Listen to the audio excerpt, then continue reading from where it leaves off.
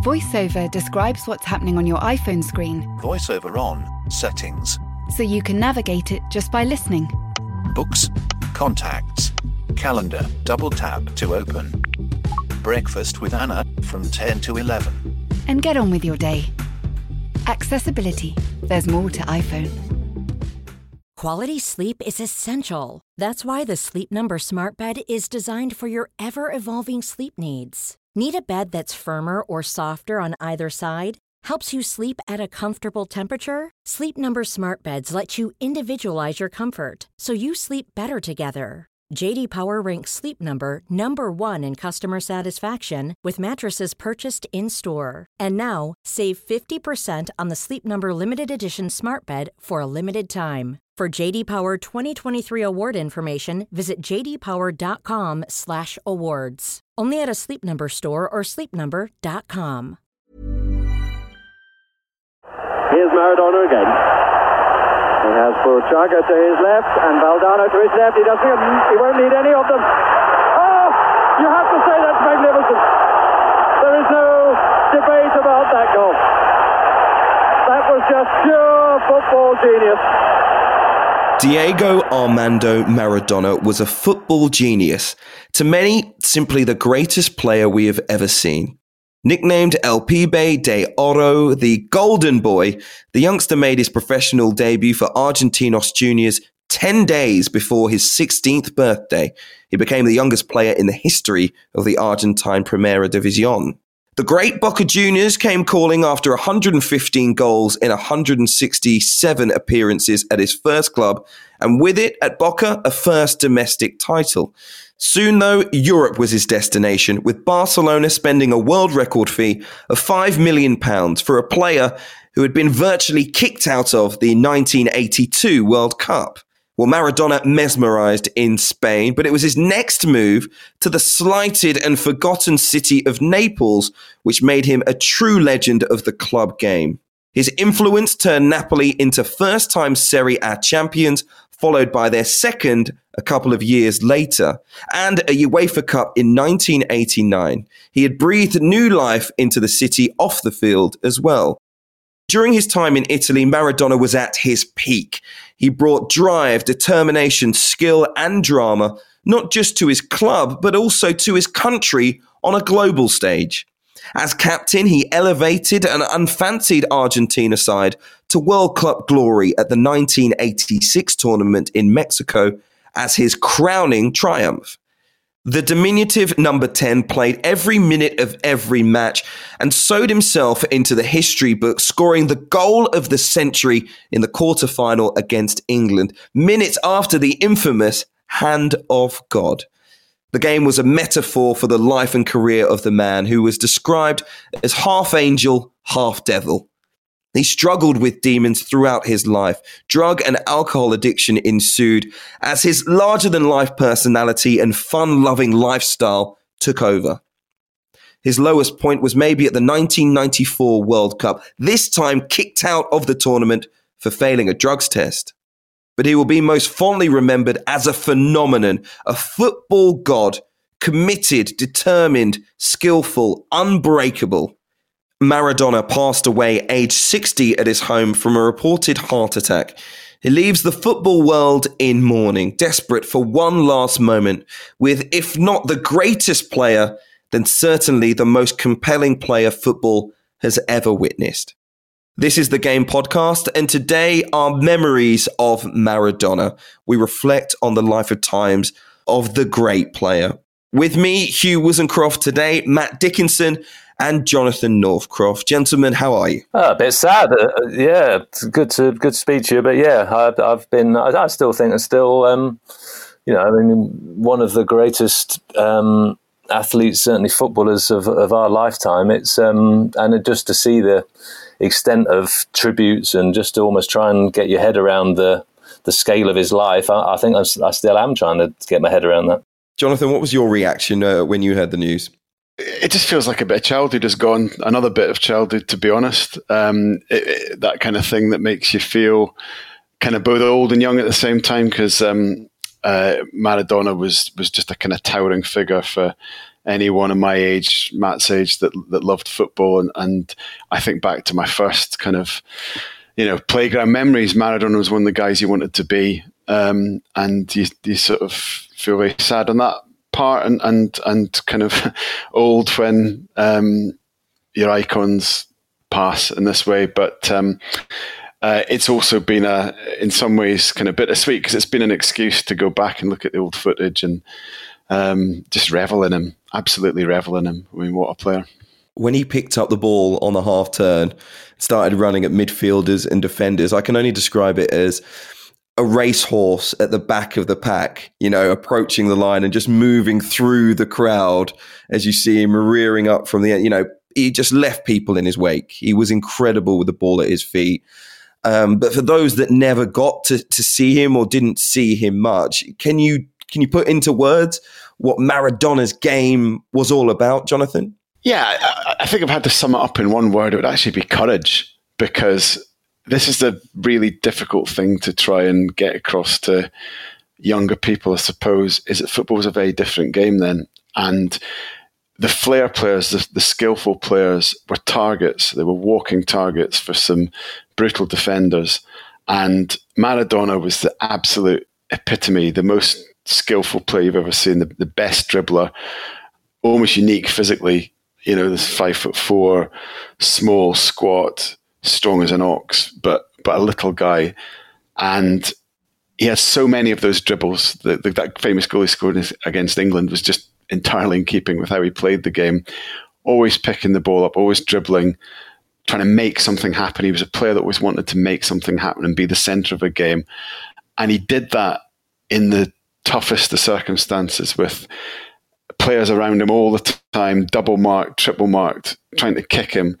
And you just saw a guy that had this insatiable appetite to go with the incredible skill he had to triumph against adversity. And watching him, I think when I mentioned the playground, I think you related to that as a kid, because he was a little guy. He wasn't a super athlete. He was a little guy like you were. You were a child triumphing against odds and playing like a kid, I suppose, and able to do that. And it's extreme skill, but it's also extreme courage, I think, is how best to sum up how he played the game. And one of the reasons I think that it's difficult to compare across the eras is that just how football has changed.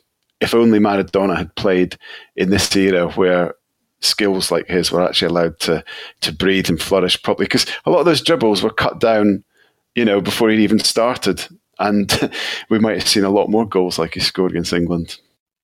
You watch the videos back, and there does seem at times to be a disregard for his welfare when some of these defenders approach him. But he was remarkable, Matt. Yeah, I was going to say on that. I mean, as I spent a lot of time researching his life for a project, and I ended up in Spain talking to Goycochea, the guy who would become renowned, thanks, I think, to the Sun newspaper as the butcher of Bilbao. I don't think anyone, basically, as he told me with quite high dudgeon, he'd been regarded as a sort of hard but fair, decent defender until then. But you can always rely on the English papers to give a nickname that sticks. But he basically cut down Maradona in his prime while he was at Barcelona. I mean, it was a bad tackle. I don't think it was not the worst you've ever seen, but it was certainly fitted, as Jonathan rightly says, a much, much, much more brutal game there.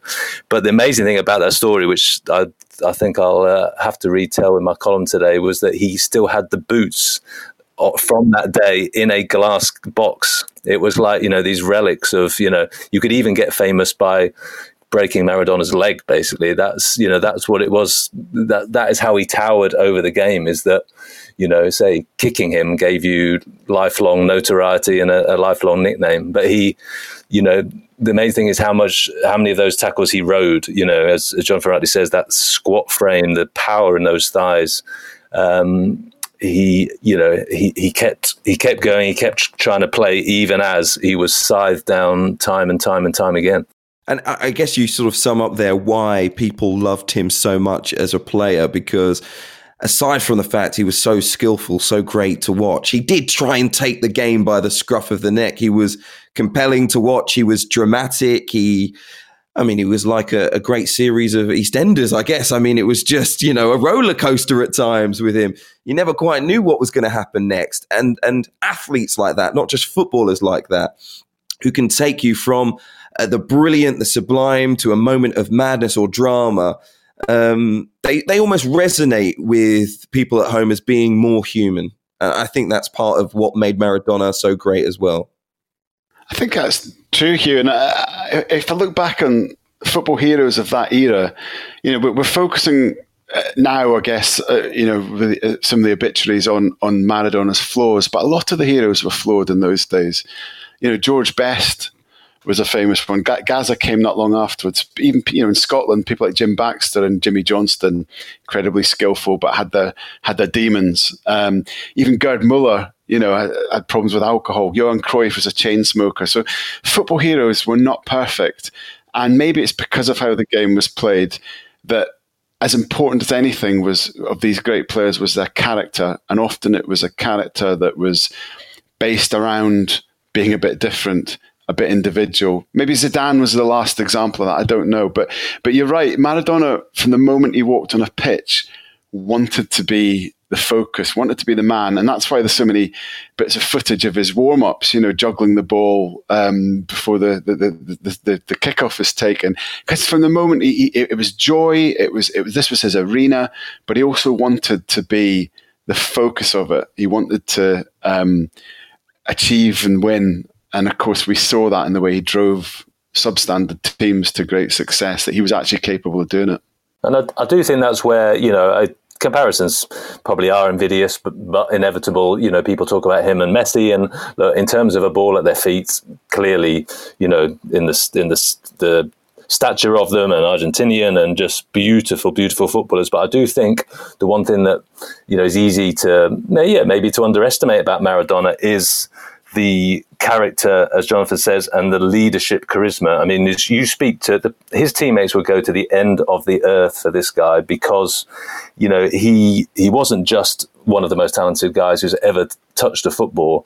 He had a ferocious determination, a defiance about him. I mean, that day against England, he was going to do whatever it took to shape history. And this leadership quality, I do think that elevates him potentially even above Messi, because I think there's something about his, I was lucky enough to spend a couple of hours with him once, and you could just, he was 5'4", 5'5", but he had a towering personality, this absolute sort of force of life and force of nature. And I think that's the bit that, the more I studied him, the more that I was struck by was almost less the talent, which is there for all of us to see, but the fact that this guy carried a team and carried a nation of 30, 40 million people. It was leadership, wasn't it? And I think of the 82 World Cup, I'm sure you remember it well, Matt, where some of the treatment he got in that tournament was horrific, particularly against Italy, and Claudio Gentili, the Italian defender, just, every time he got the ball was into him, smashing him across the face, kicking his heels. And I think he fouled him 23 times. And Maradona, he got booked for complaining to the referee, but he didn't really react. It was in the game against Brazil, the next game. And again, he was getting kicked. He was getting scythed by people like Junior and so on. But he got sent off, not because he was kicked, but because a teammate was kicked. I can't remember who the guy was. But it was actually, that was his leadership. He snapped when it was not him, when it was the team that was being attacked. He himself was able to cope and deal with anything. But as Matt said, he saw himself as the leader, as a person that was going to take the whole team with them. And it was typical of him that in that tournament, the point where he actually boiled over was when the team was under attack, not himself. What an amazing stat this is. Just reflecting on the 86 and 1990 World Cups, 3% of all the fouls committed in both of those two tournaments were on Diego Maradona. 103 times he was fouled in 14 games, 62 times more than any other player. So you get an indication of just how much he was targeted. And that doesn't even include 82, where, of course, many, as I said earlier, feel he was virtually kicked out of the tournament. It's interesting you mentioned that warm-up with Napoli as well, because I watched that last night. And I think that Gary Lineker has tweeted it, saying it's the greatest warm-up of all time, because you, number one, get an indication of the joy and relaxation of a player who, of course, is in complete command of their skill set. You know, he doesn't really need to warm up much, but I'll give it a go. And if I'm going to give it a go, why not boogie while I'm doing it, you know, and have a little dance, entertain the crowd at the same time. There are a couple of pieces of skill in there that he does without trying, that you would say now, even if a player was putting their full concentration into it in 2020, it's just a marvelous piece of skill. And the way, the relationship that he had with the football, I think, was second to none. The goal, the greatest goal of the century, the goal scored against England is an indication of that. But just that warm-up alone, you know, he kicks the ball, and I know a lot of people tell the story, and we've seen the videos of him on the training ground, you know, blasting the ball into the air, not having to move, drops back down, volleys it up again, drops back down where he is. You know, he's not moving. A lot of people tell the story about how, you know, he'd virtually stand on the spot. He could do things with a football. We know that no one else could. And it's funny, actually, because even though a lot of people say you can't compare eras, you know, I watch Diego Maradona and I see a player and I think, wow, I'd love to have him now. You know, he is a player who could walk onto a pitch, the Etihad, the new camp at the moment, Bayern Munich, Juventus, you know, and he'd walk into the team. You know, it's quite abundantly obvious to see what an incredible talent he was. And you know, it's almost a discredit to say he was born with it, but you watch the videos of him, you know, with a ball on his head as a young teenager, you know, when he was being dubbed the golden boy, and maybe he was born with it. You know, there is an otherworldly talent there that I think is one of the reasons when you watched it, your eyes are just transfixed, mesmerized by him. I wanted to talk about the 1986 World Cup, though, because England fans in particular see Diego Maradona in a certain light because of a certain goal, the hand of God, no less. And the word cheat is sometimes thrown at Diego Maradona for that. And I know he spoke about the hand of God and saying, look, you know, it's different in South America. You know, we talked about diving earlier on this season, you know, and the word clever being used for that. You know, that goal, that hand of God goal is something that, in football in that time, with no VAR and no one to watch things back and scrutinize every moment, you know, you can far more easily get away with. Was that unfair, though, do you think, some of the negatives said about him as a player? Well, Jonathan will probably have a good chuckle about that game, so I'll let the Englishman speak before the Scotsman rubs it in. But no, it's to me, I mean, on the day, I still remember being on there on the day, what would I be, 17-ish, and watching the game, realising it was handball, erupting with fury, threw a book across the room. I think I might even have hit my mum with it, which didn't go down very well. But yeah, you know, as an English fan on the day, raging. But if you're still holding on to that rage, you are missing the big picture. You are depriving yourself of the joy that should come with talking about Maradona. It was outrageous because that's what Maradona did. He did the outrageous. He did the outrageous in the best possible ways with skill. He did the outrageous in the worst possible ways with some of his other behavior that I'm sure we'll get onto. But that was him. He didn't, you know, he was, I think I mentioned this morning, you know, most of us are sort of conformist by nature. He was the opposite. He wanted to defy, he wanted to test every boundary. And that day, you know, it was it was a piece of cheating, but it's the type of piece of cheating, I'm afraid, you know, some people are going to have to get over themselves. Lionel Messi, playing for Barcelona, punched the ball into the net in exactly the same way. He didn't, and ran off celebrating. You know, he didn't come and apologise. You know, do we judge Thierry Henry? You know, do people say that Thierry Henry's career is for, you know, I mean, it was a huge stink at the time, what happened against Republic of Ireland. But I don't hear other people sort of, you know, when his obituary is written, it's not going to be the first line in the book, is it? So, you know, it was, to me, you know, at the time, it was outrageous, you know, and it made me angry, outrageous. Now I have to say, you just have to put it as part of the extraordinary Maradona story. And to see some people still almost make it the first thing that they reference as if I can never forgive him. Yeah, I think Peter Shilton said something about that. I think basically sort of get over yourself. Yeah, I mean, well, I don't want to embarrass Matt, but I mean, he's written a beautiful piece today about Maradona in the Times, and I was glad for it because there's also an obituary in the Times that I'm afraid does focus rather on Maradona and deviousness and so on. And it's, it's not alone. There's other newspapers have covered it that way. And I find it, I find it a sad reaction. And there's looking at newspapers around the world, this is, England is the only country where there is this sort of coverage of Maradona for obvious reasons. That happened against England. And I watched that as a 15-year-old, 14-year-old. And I think I've said in this podcast before, joking aside, I'm not one of those sort of Scots who's going to, Maradona was presented with an award from the Tartan Army for that goal. I think that's pathetic and silly, to be quite honest. And when he scored it, I didn't cheer. I didn't think, oh, great, he's cheated England. I thought that was a piece of cheating. However, he then scored the most sublime goal you've ever seen in your life. And when you take a step back, that hand of God goal, it was a refereeing mistake, no different to the Frank Lampard goal that never was in Bloemfontein. It's not Maradona's fault it was allowed to stand.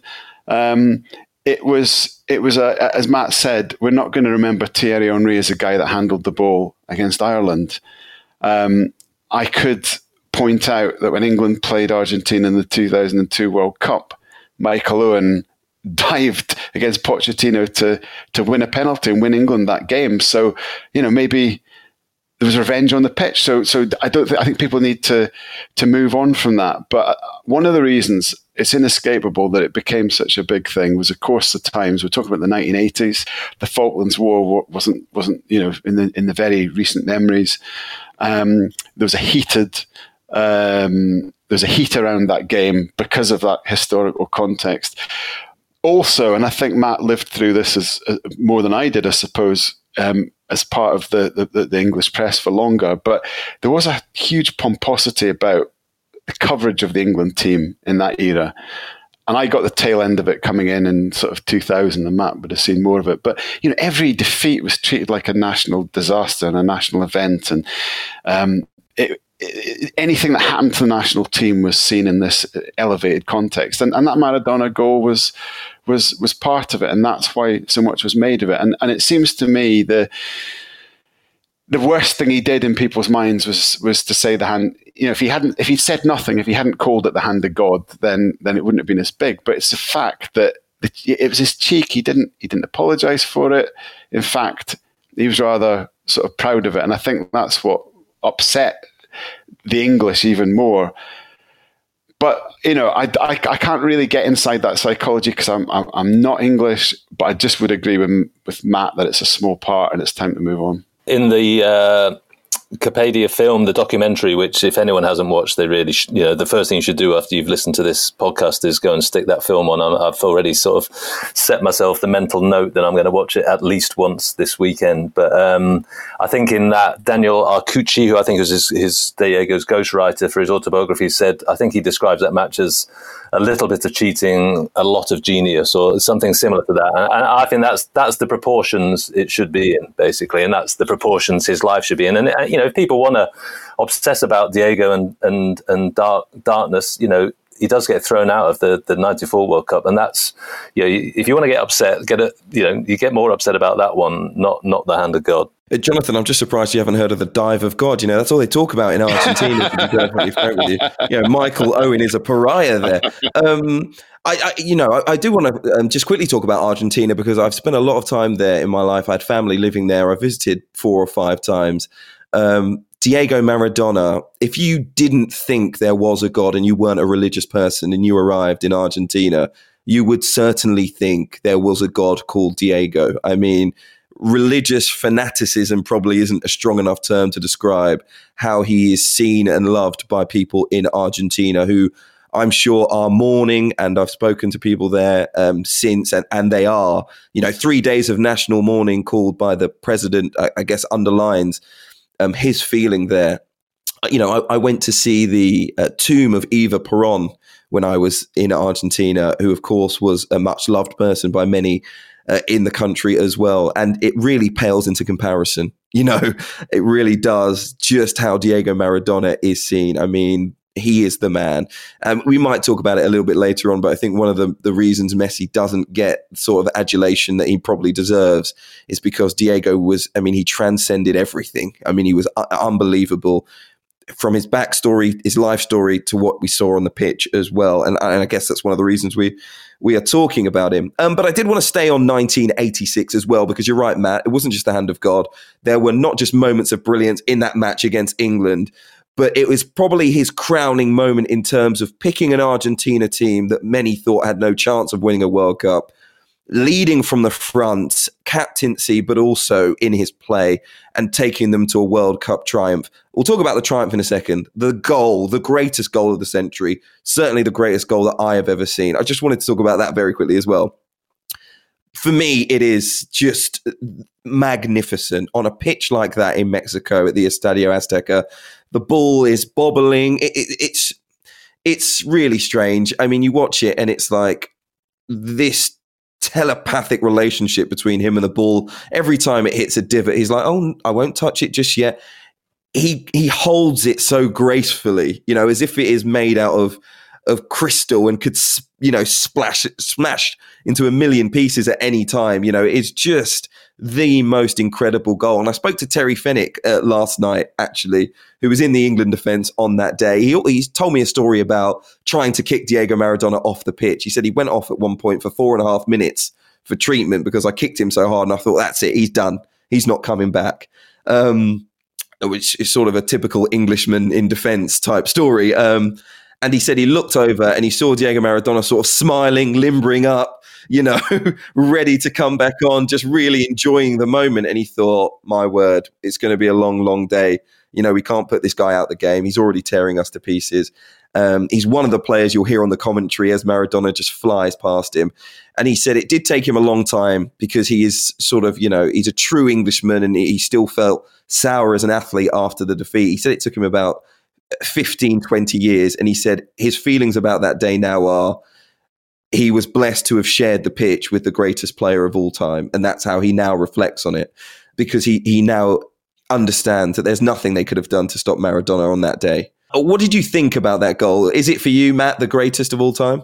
I think in the context, I think knowing, as Jonathan rightly said, knowing that is what he did. It was, obviously even by his standards, it was breathtaking in execution, in the scale of the game, as you say. I mean, I've interviewed Gary Lineker about it. He said the pitch was a cabbage patch. It was sort of, before the tournament, they'd basically put down patchwork squares and the squares were all moving around. And so, it was Maradona at his most sublime. That tournament, it's the nearest thing I've seen in a World Cup to a player just becoming unstoppable.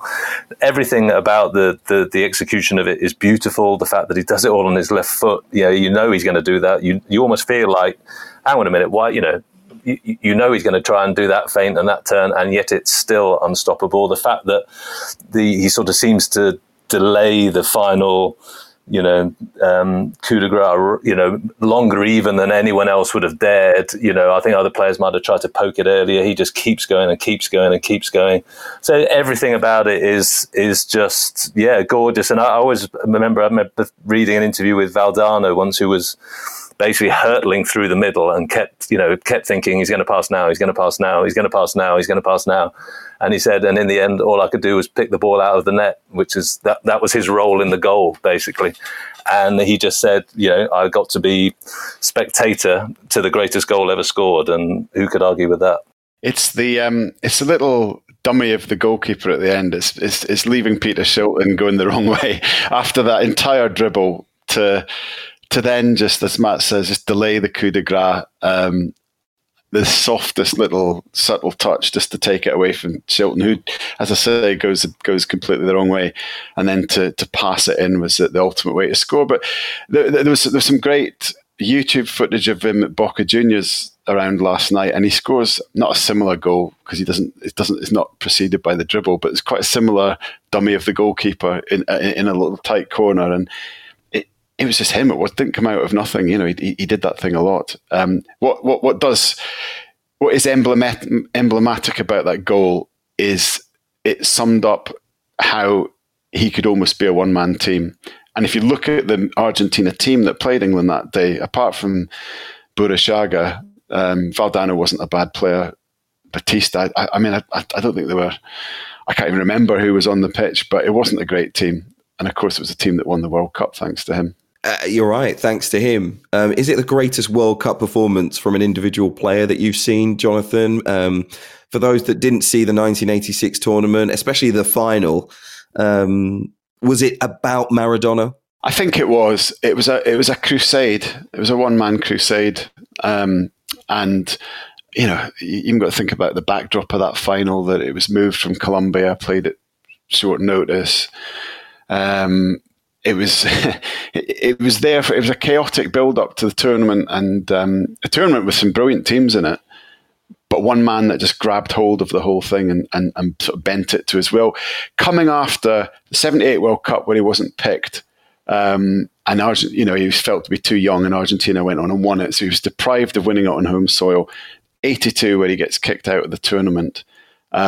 So we're coming in with that backdrop, and he hadn't won much in his career by that point. He hadn't won the titles with Napoli at that point. So much riding on it for him, and to perform in that way. I think if I'm thinking about one-man World Cups, the only thing that comes remotely close would be Zidane in 2006, who so very nearly managed to win a sort of France team that was past its best, so nearly won them that World Cup, and then of course had his experience in the final. But you know, it's not really close. It's the only sort of slightly comparable thing I can think of. I mean, because even, the semi-final, he scores 2 goals against Belgium, and they are both beauties. I mean, they're both, one is just an instinctive finish. The other, he's running completely off balance across goal, still manages to get the perfect chip in.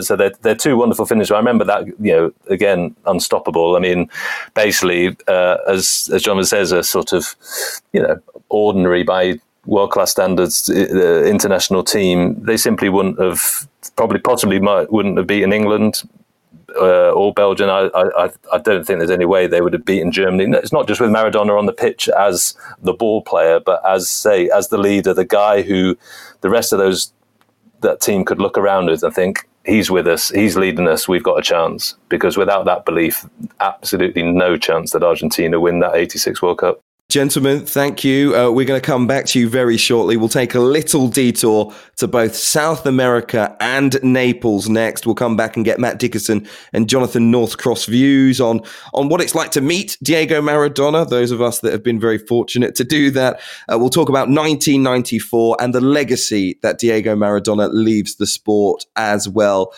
But a reminder, if you want to get more of our sports journalism, award-winning, of course, you can subscribe to The Times and The Sunday Times today. You'll get yourself 1 month free. Search thetimes.co.uk/the game. And if you enjoy the podcast, just give us a 5-star rating on Apple Podcasts in particular, or whatever you use. Make sure you're subscribed so you don't miss the next episode. VoiceOver describes what's happening on your iPhone screen, VoiceOver on, settings, so you can navigate it just by listening. books, contacts, calendar, double tap to open. Breakfast with Anna from 10 to 11. And get on with your day. Accessibility. There's more to iPhone. Life is full of awesome what-ifs, and some not so much, like unexpected medical costs. That's why United Healthcare provides Health Protector Guard fixed indemnity insurance plans to supplement your primary plan and help manage out-of-pocket costs. Learn more at uh1.com. Quality sleep is essential. That's why the Sleep Number Smart Bed is designed for your ever-evolving sleep needs. Need a bed that's firmer or softer on either side? Helps you sleep at a comfortable temperature? Sleep Number Smart Beds let you individualize your comfort, so you sleep better together. J.D. Power ranks Sleep Number number 1 in customer satisfaction with mattresses purchased in-store. And now, save 50% on the Sleep Number Limited Edition Smart Bed for a limited time. For J.D. Power 2023 award information, visit jdpower.com/awards. Only at a Sleep Number store or sleepnumber.com. You're listening to the Game podcast from The Times, reflecting and sharing our memories of Diego Maradona today. As I said, we're going to take a little detour next. We're heading to South America and then to Italy. Firstly, let's say hello to the Times Latin America correspondent, Stephen Gibbs. Hi, Stephen. Hi, how are you? Very well indeed. Sad news about Diego Maradona. It's been greeted here in the UK and Europe with real sadness. I can only really imagine what it's like down there in South America. Lots of mourning when the news came. And also today, lots of people paying tribute to Diego Maradona as well. Tell us more. Yes, I mean, a real shock here in Latin America, and a shock. People didn't believe it at first. There were rumors all over the place that this was fake news, partly because, Diego Maradona had been written off many times, both sort of in sporting terms and physically. He'd been had very serious health challenges for the last 25 years. So there were a lot of people who thought this wasn't true, but when it emerged to be true, complete shock. And we're seeing that today across the region, and of course, most particularly in Buenos Aires, where his wake is taking place as I speak to you now. And thousands of people, many in the Argentine football shirt, walking past his coffin in the Casa Rosada, which is the presidential palace there in the Argentine capital. I saw pictures yesterday of television presenters in tears when the news broke. I've been to Argentina several times. He's seen as a god, a religious figure in many, many ways. Do you think we can truly comprehend over here in Europe just how Diego Maradona is seen there? Yeah, I mean, lots of people I spoke to as this was sort of breaking yesterday were in tears, were in, as I say, total shock, and used the word God. They said, our God is dead.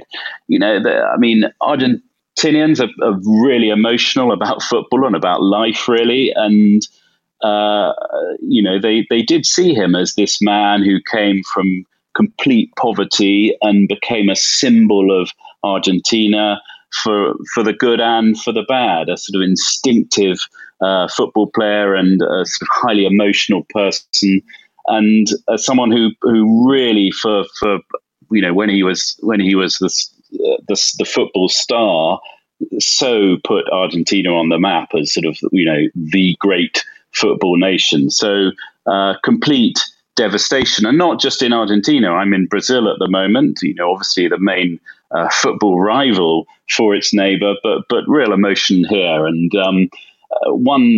someone I spoke to said, try in an attempt to try and understand this. It's a bit like Elvis Presley when Elvis Presley died in the United States. That sort of someone that everyone recognized and knew and sort of had followed this up and down and in many ways tragic life. When he'd gone, they thought, oh my God, they sort of hadn't expected it. They expected to follow this turbulent life for many, many more years. So real sadness and real surprise, really, that it all ended so suddenly. There has been a feeling, especially when you talk about the health challenges that Diego Maradona had over the last 25 or so years, that maybe that godlike status meant we never really reeled in, never really challenged or got to grips with the vices and addictions that Diego Maradona had during his life. I wonder whether you agree with that, whether you think there could have been more done for Diego Maradona. Yeah, I mean, he sort of had a two-part life in a way. There was the sportsman, and then there was this decline, in his latter years. And because he sort of kept coming back from that, people perhaps thought he was immortal, but he definitely tried to confront his demons, which were, problems with addiction. And he spent actually quite a lot of time in Cuba in the early 2000s, where I was actually based as well. And he was someone one occasionally, usually from a bit of a distance, would come across on the island. And he was there because Cuba believed it had, its rehab program could work for him. And actually, that all became quite interesting because he then became very close, in fact, to Fidel Castro, and his leftist politics became, part of his part of what he was. After his football career, certainly on the field, was ending. He had a tattoo of Che Guevara. He had two actually on his body, one on his shoulder, one on his leg, and very happy to be extremely rude about the United States. He went on to be friends also with Hugo Chavez in Venezuela. The rehab, though, I have to say, in Venezuela, he was promoting Cuban rehab because this big figure had gone there. But he clearly, of course, the great rebel Maradona was not at all taking any notice of what his doctors might have been saying to him. He was the person you'd spot in the nightclubs and partying on the beach, drinking away, big fan of cigars, etc., etc. So, I think he was a born rebel, and he didn't really take his health perhaps as seriously as he should have. And, unfortunately, despite the best efforts of many of the best doctors, in the end, unfortunately, his lifestyle caught up with him. Just wondered what the legacy for him might be. Well, the legacy, aside from the sporting legacy, one of the most famous South Americans of the last 50 years, including the politicians, etc. He's the name that absolutely everyone knew, and everyone just referred to him by his surname. People I've met over the last 20 years covering this region have been, on Facebook, etc. Everyone has a story about Maradona, and for a lot of them, it's that rebellious streak, without question, that someone who sort of came from nowhere and then became this massive hero, and then came to represent something that still has quite a lot of support in this region, and that's the sort of we are Latin Americans against the big bully to the north, the United States. He sort of played on that and represented that to a lot of people here, and but of course, above all, what's being shared at the moment, all over the world, is just his incredible skill on the pitch. Stephen Gibbs, The Times Latin America correspondent in South America. Thank you for joining us from Brazil. A real pleasure to speak to Stephen and find out what's going on in Argentina. But let's move transatlantically next, much as Maradona did during his career, and head to Italy. Naples, to be specific, of course, where Maradona had such a huge effect during his time playing for Napoli. On a busy morning in the city earlier, I caught up with The Times Italy correspondent Tom Kington.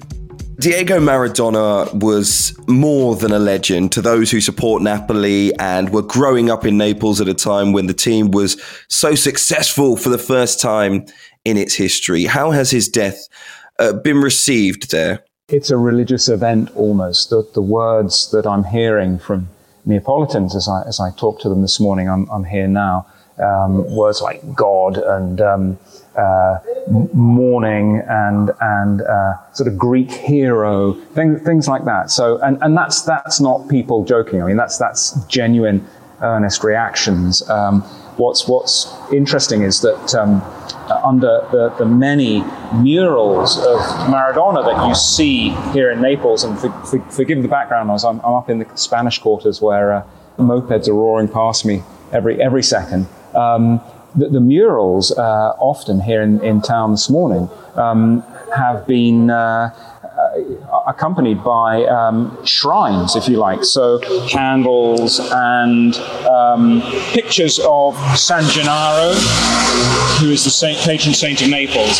So, it's as if Maradona has been put up there in the pantheon of saints. And that really, I think, reflects how big a deal he was for this city, for a city which had lived in the shadow of the North for so long until Maradona arrived, not just in a football sense, but also in a social, political sense. Naples was always a sort of poor relation and frowned on and spat on, if you like, by the rich North. And Maradona changed all that because of the two Scudetti that he won with the team that really put Napoli on the map for the first time. And everyone remembers that, and testament to that are the hundreds of Neapolitans who are called Diego today. And we saw pictures last night, late into the night, of fans in Napoli underneath a huge mural of Diego Maradona in the city, paying tribute, gathering together in many ways to mourn their hero.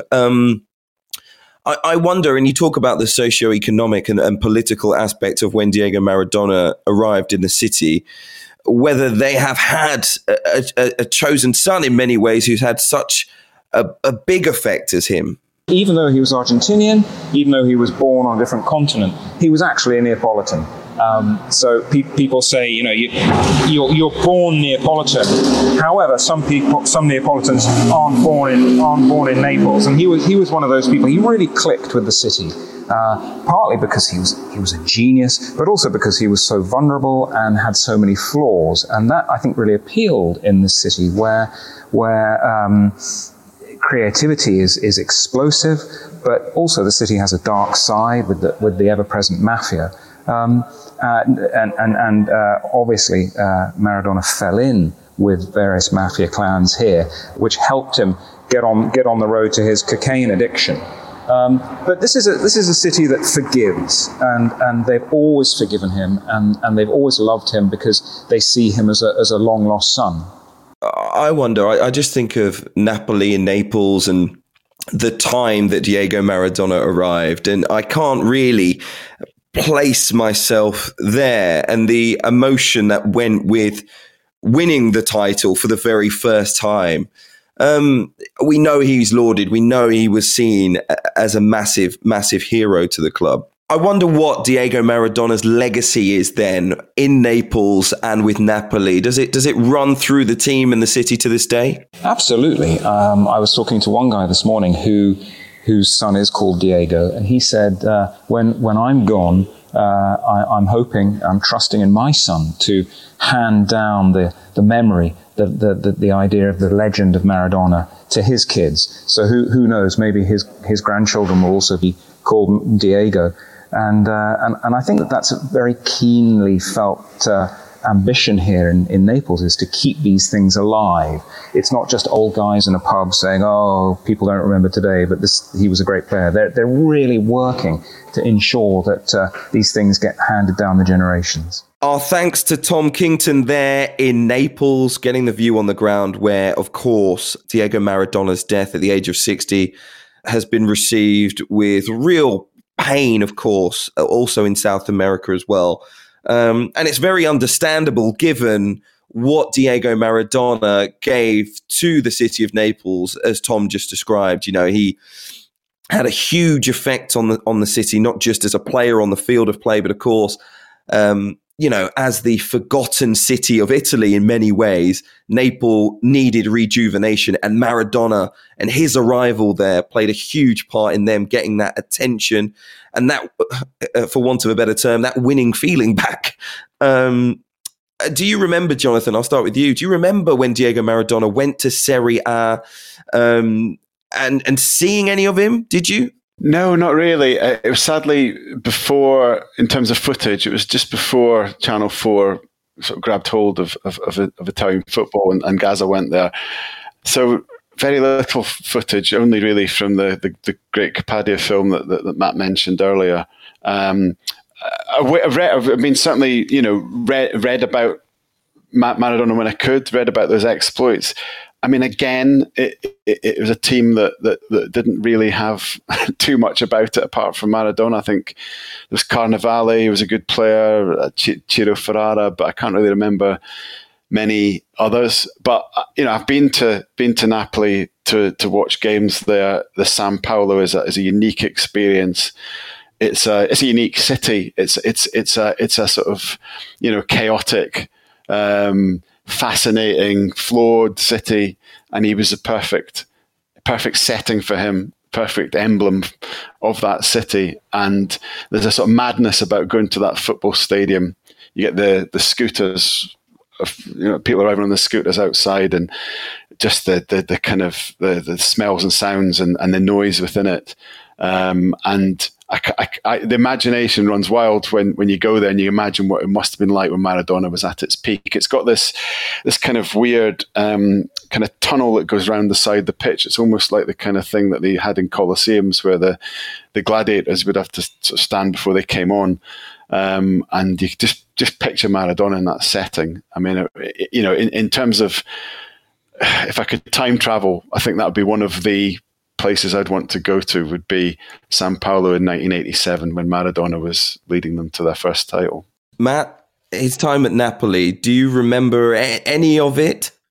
I would say, like John says, it wasn't, I guess, Serie A wasn't the age for footage, was it? Well, yeah, it hadn't quite become the sort of cult Channel 4 following by that stage that it had become, and everyone sort of walking around with the pink Gazzetta and trying to be, sipping espressos and all imagining that we'd all go off and live in Milan or Turin. But the impact is absolutely astonishing. I mean, I don't think one, athlete, singer, any walk of life, entertainer has ever arrived in a city and just taken it over like that. I mean, I spent some time there researching again, and the sort of standard phrase you'd hear was that before he turned up, everyone had their picture of Jesus up on the wall, and by the time he left, everyone had a picture of Jesus and Diego up on the wall, and you could argue who was more worshipped and revered out of the two of them. I mean, it was that level of deification. I mean, I think the amazing thing as well about that film is that it reminds you of just how exposed he was to that. These days, you have your compound, you have your gates, you have your team of minders, you have your 85 PRs and agents and commercial representatives. You cannot get near to Lionel Messi unless he wants you to get near to him.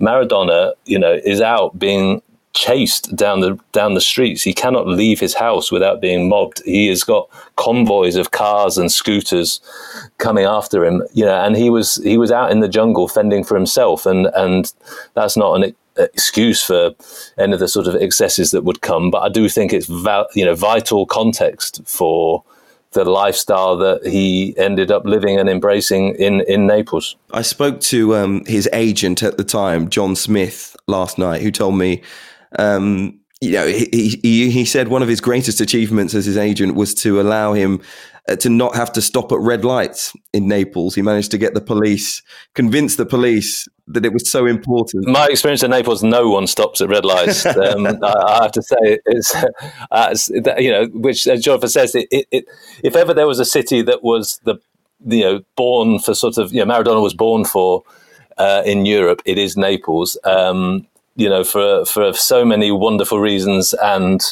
as turns out, for some pretty sinister ones too. I think one of the things that John said to me as well was, when it comes to the people that he was with, he was around, why he was probably exposed, as you say. He says today, he would have a full management team around him. His life would be totally micromanaged. He would be taken away from the wrong people. He'd be put into the best possible circumstances for him. And that wasn't the case at the time when he was in Naples. There was just no real way that he could protect him from some of those outside factors. And I wonder whether that is true, because Diego Maradona was such a huge figure that maybe someone could have reached in at the time and maybe tried to help him some more. Footballers of his age, superstar footballers of the 80s, they didn't come close, really. Is he the first that went beyond superstardom? Is he the first megastar of football, do you think, Jonathan? He was, no, I don't think so. I think people like Cruyff came before, and Pelé transcended the game. But of my generation, I suppose he was the first. He was the first that you heard of being from boy wonder to the finished article. That's something we're used to now, where talent is scouted from a very early age, and you see it before it's on the pitch at first team level.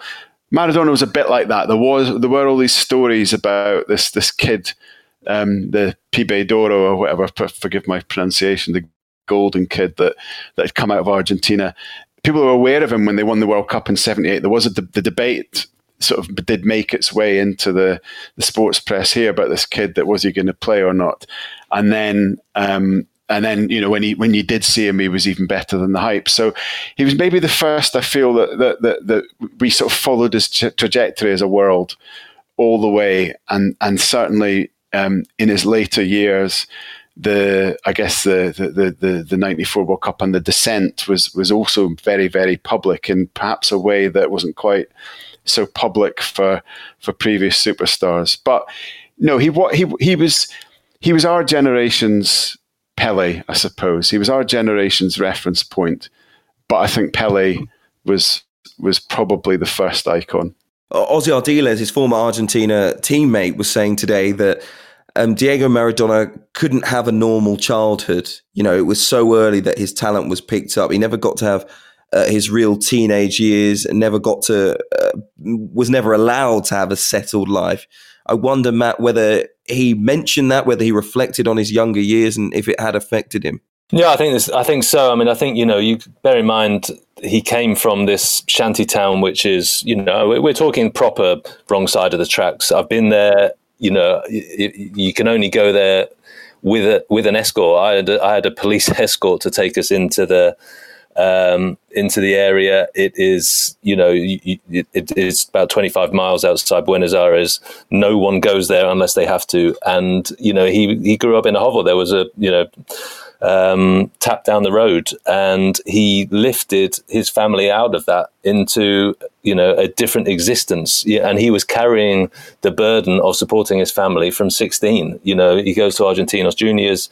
He is shouldering that responsibility from the age where most kids are still doing their homework. And again, that doesn't excuse anything, but I think it's vital context to think of what it is like to be thrust into that. And then he becomes the world's most expensive footballer when he goes to Barcelona. I think he's probably only 21-ish at the time, and he's propelled to the other side of the world into a mad life. And it's not like none of this had ever happened. Well, certainly that fee had never happened before. And there was a sort of superstardom and exposure to him that is undoubtedly part of the story.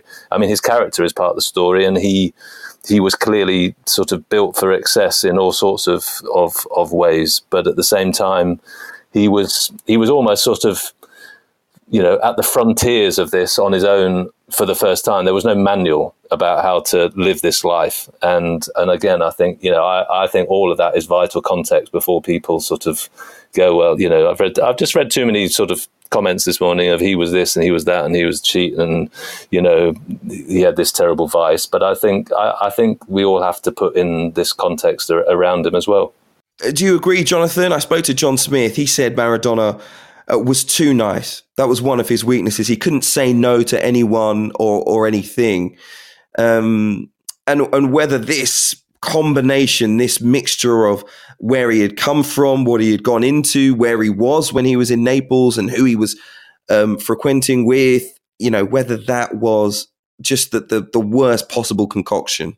Yeah, I think of Gaza actually, or maybe a George Best, certainly Gaza, who I did know a little bit in that context, in terms of being a sort of soft character, and maybe a nice character, and because of that, then the entourage, the hangers on, the people around, he wasn't able to repel them. And I think that was the same for Maradona. And what comes across in the Capadia film is the sort of gentle kind of guy that he was. How nicely he treated people around him, how much they loved him, because he had this just this sort of very winning, this mama's boy, this affectionate kind of childlike niceness about him. And when you think of today's stars, I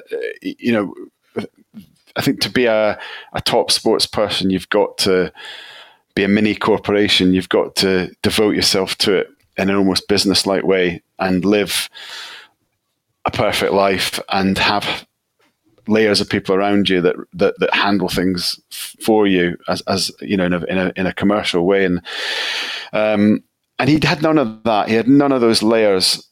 And that is actually, rather than seeing that as a sort of flaw, I think that's actually what makes him resonant and appealing. You know, he had an ordinariness about him because we saw his flaws, and he was made ordinary mistakes even despite having this extraordinary talent. And today's stars, we don't get to know them. They're better protected. It's better for them. We get to see them longer on the pitch as a result. As people, perhaps they're not as exposed or naked to the world. Do you agree, Matt? Yeah, 100%. I think that's why, you know, say I described him, I think this morning is certainly, you know, I think it's football's most sort of epic life and compelling life, because it felt like every bit of it was lived out there for us. I mean, that to think that, you know, he's in Naples and he is transforming the game, he's doing things that no one's ever done before, and at the same time on the front page, is this his child? Is this his son that's been born to him? That's, you know, becomes a front page deliberation. He goes to the '86 World Cup with that hanging over him. I mean, this, you know, the drugs, you know, it all becomes, you know, a very public story. And yeah, it felt like a sort of, you know, footballing Truman Show, in the sense that, you know, we'd never seen. I don't think we'd ever felt like that someone's entire life was exposed in this way, when combined with the most extraordinary talent we've ever seen. So that's you add all that up, and I just find it absolutely transfixing as a life, but also I find myself, I think, like Jonathan, feeling, you know, really.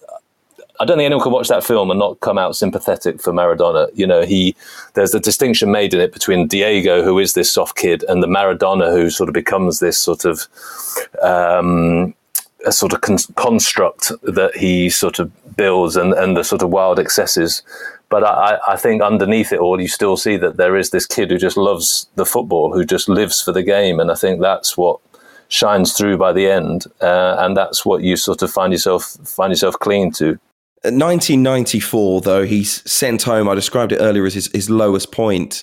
I wonder if it was being sent home from a World Cup for him, and as someone that loves the sport so much, at that huge tournament, I imagine it was for him. But there was this storm, you know, front page news all over the world. Diego Maradona sent home for failing a drugs test, and I wonder how much that takes away from who he was as a footballer. When you met him, Matt, did he reflect, you know, he's done so many interviews over the years and he makes these little comments, he always did, about how he saw himself back then, how life was for him back then, what he has been as a person. I think he seems contemplative, if you see what I mean. Was he like that when you spoke to him?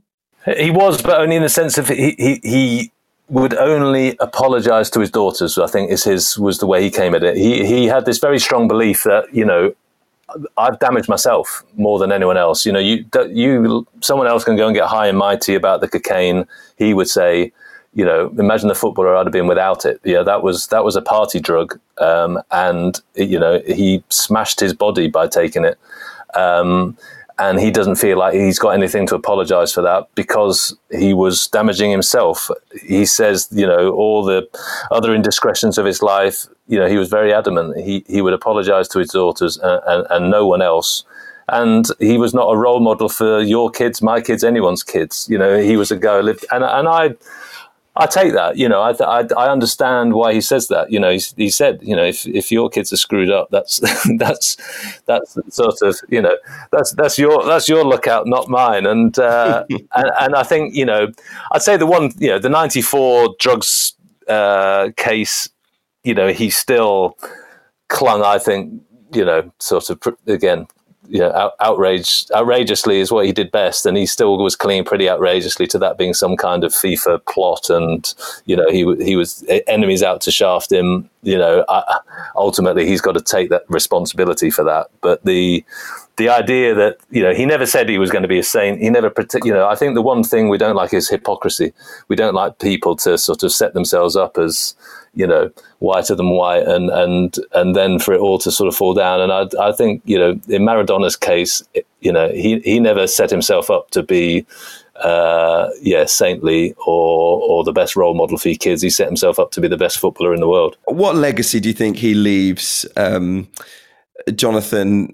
You know, he's so remarkable in so many ways. There's almost a legacy, a lesson to learn from him in terms of life, a lesson to learn from him in many ways in terms of football as well. How do you see it? Yeah, I maybe it's because of my generation, but I kind of see him as him and Pele as the two reference points of football still, the sort of yin and yang. And if Pele was kind of perfection, athletic perfection, the statesman-like perfection of the personality, then Maradona was all the other stuff, equally brilliant, but very flawed, very individual, very much the fighter, very much the underdog.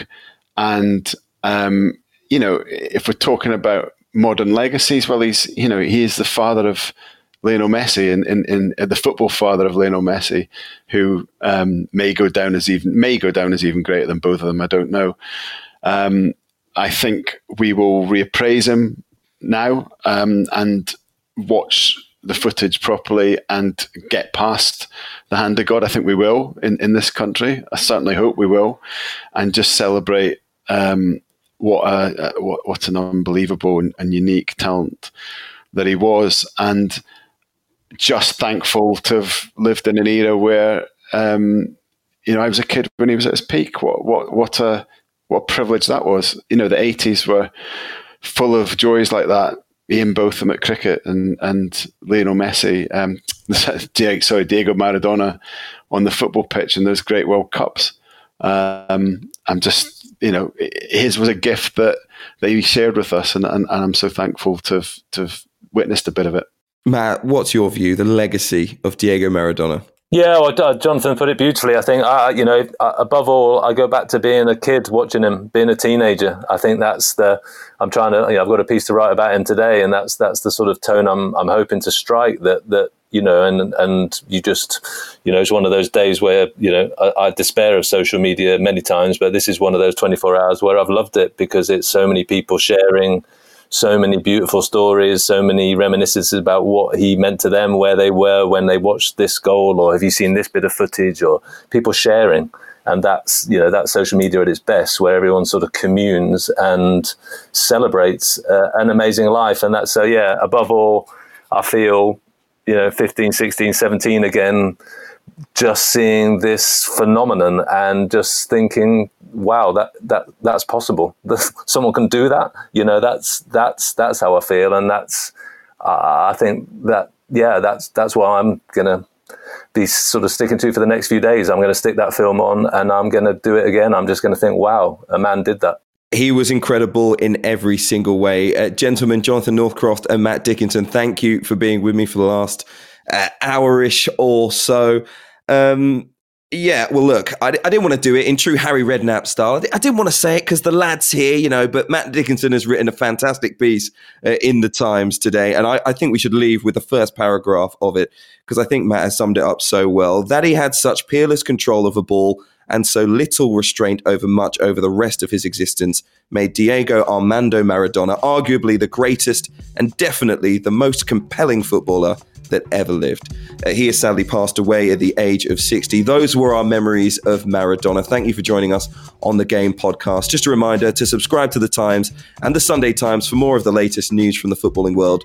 Just search thetimes.co.uk/The Game and you'll get yourself 1 month free. We'll see you on Monday.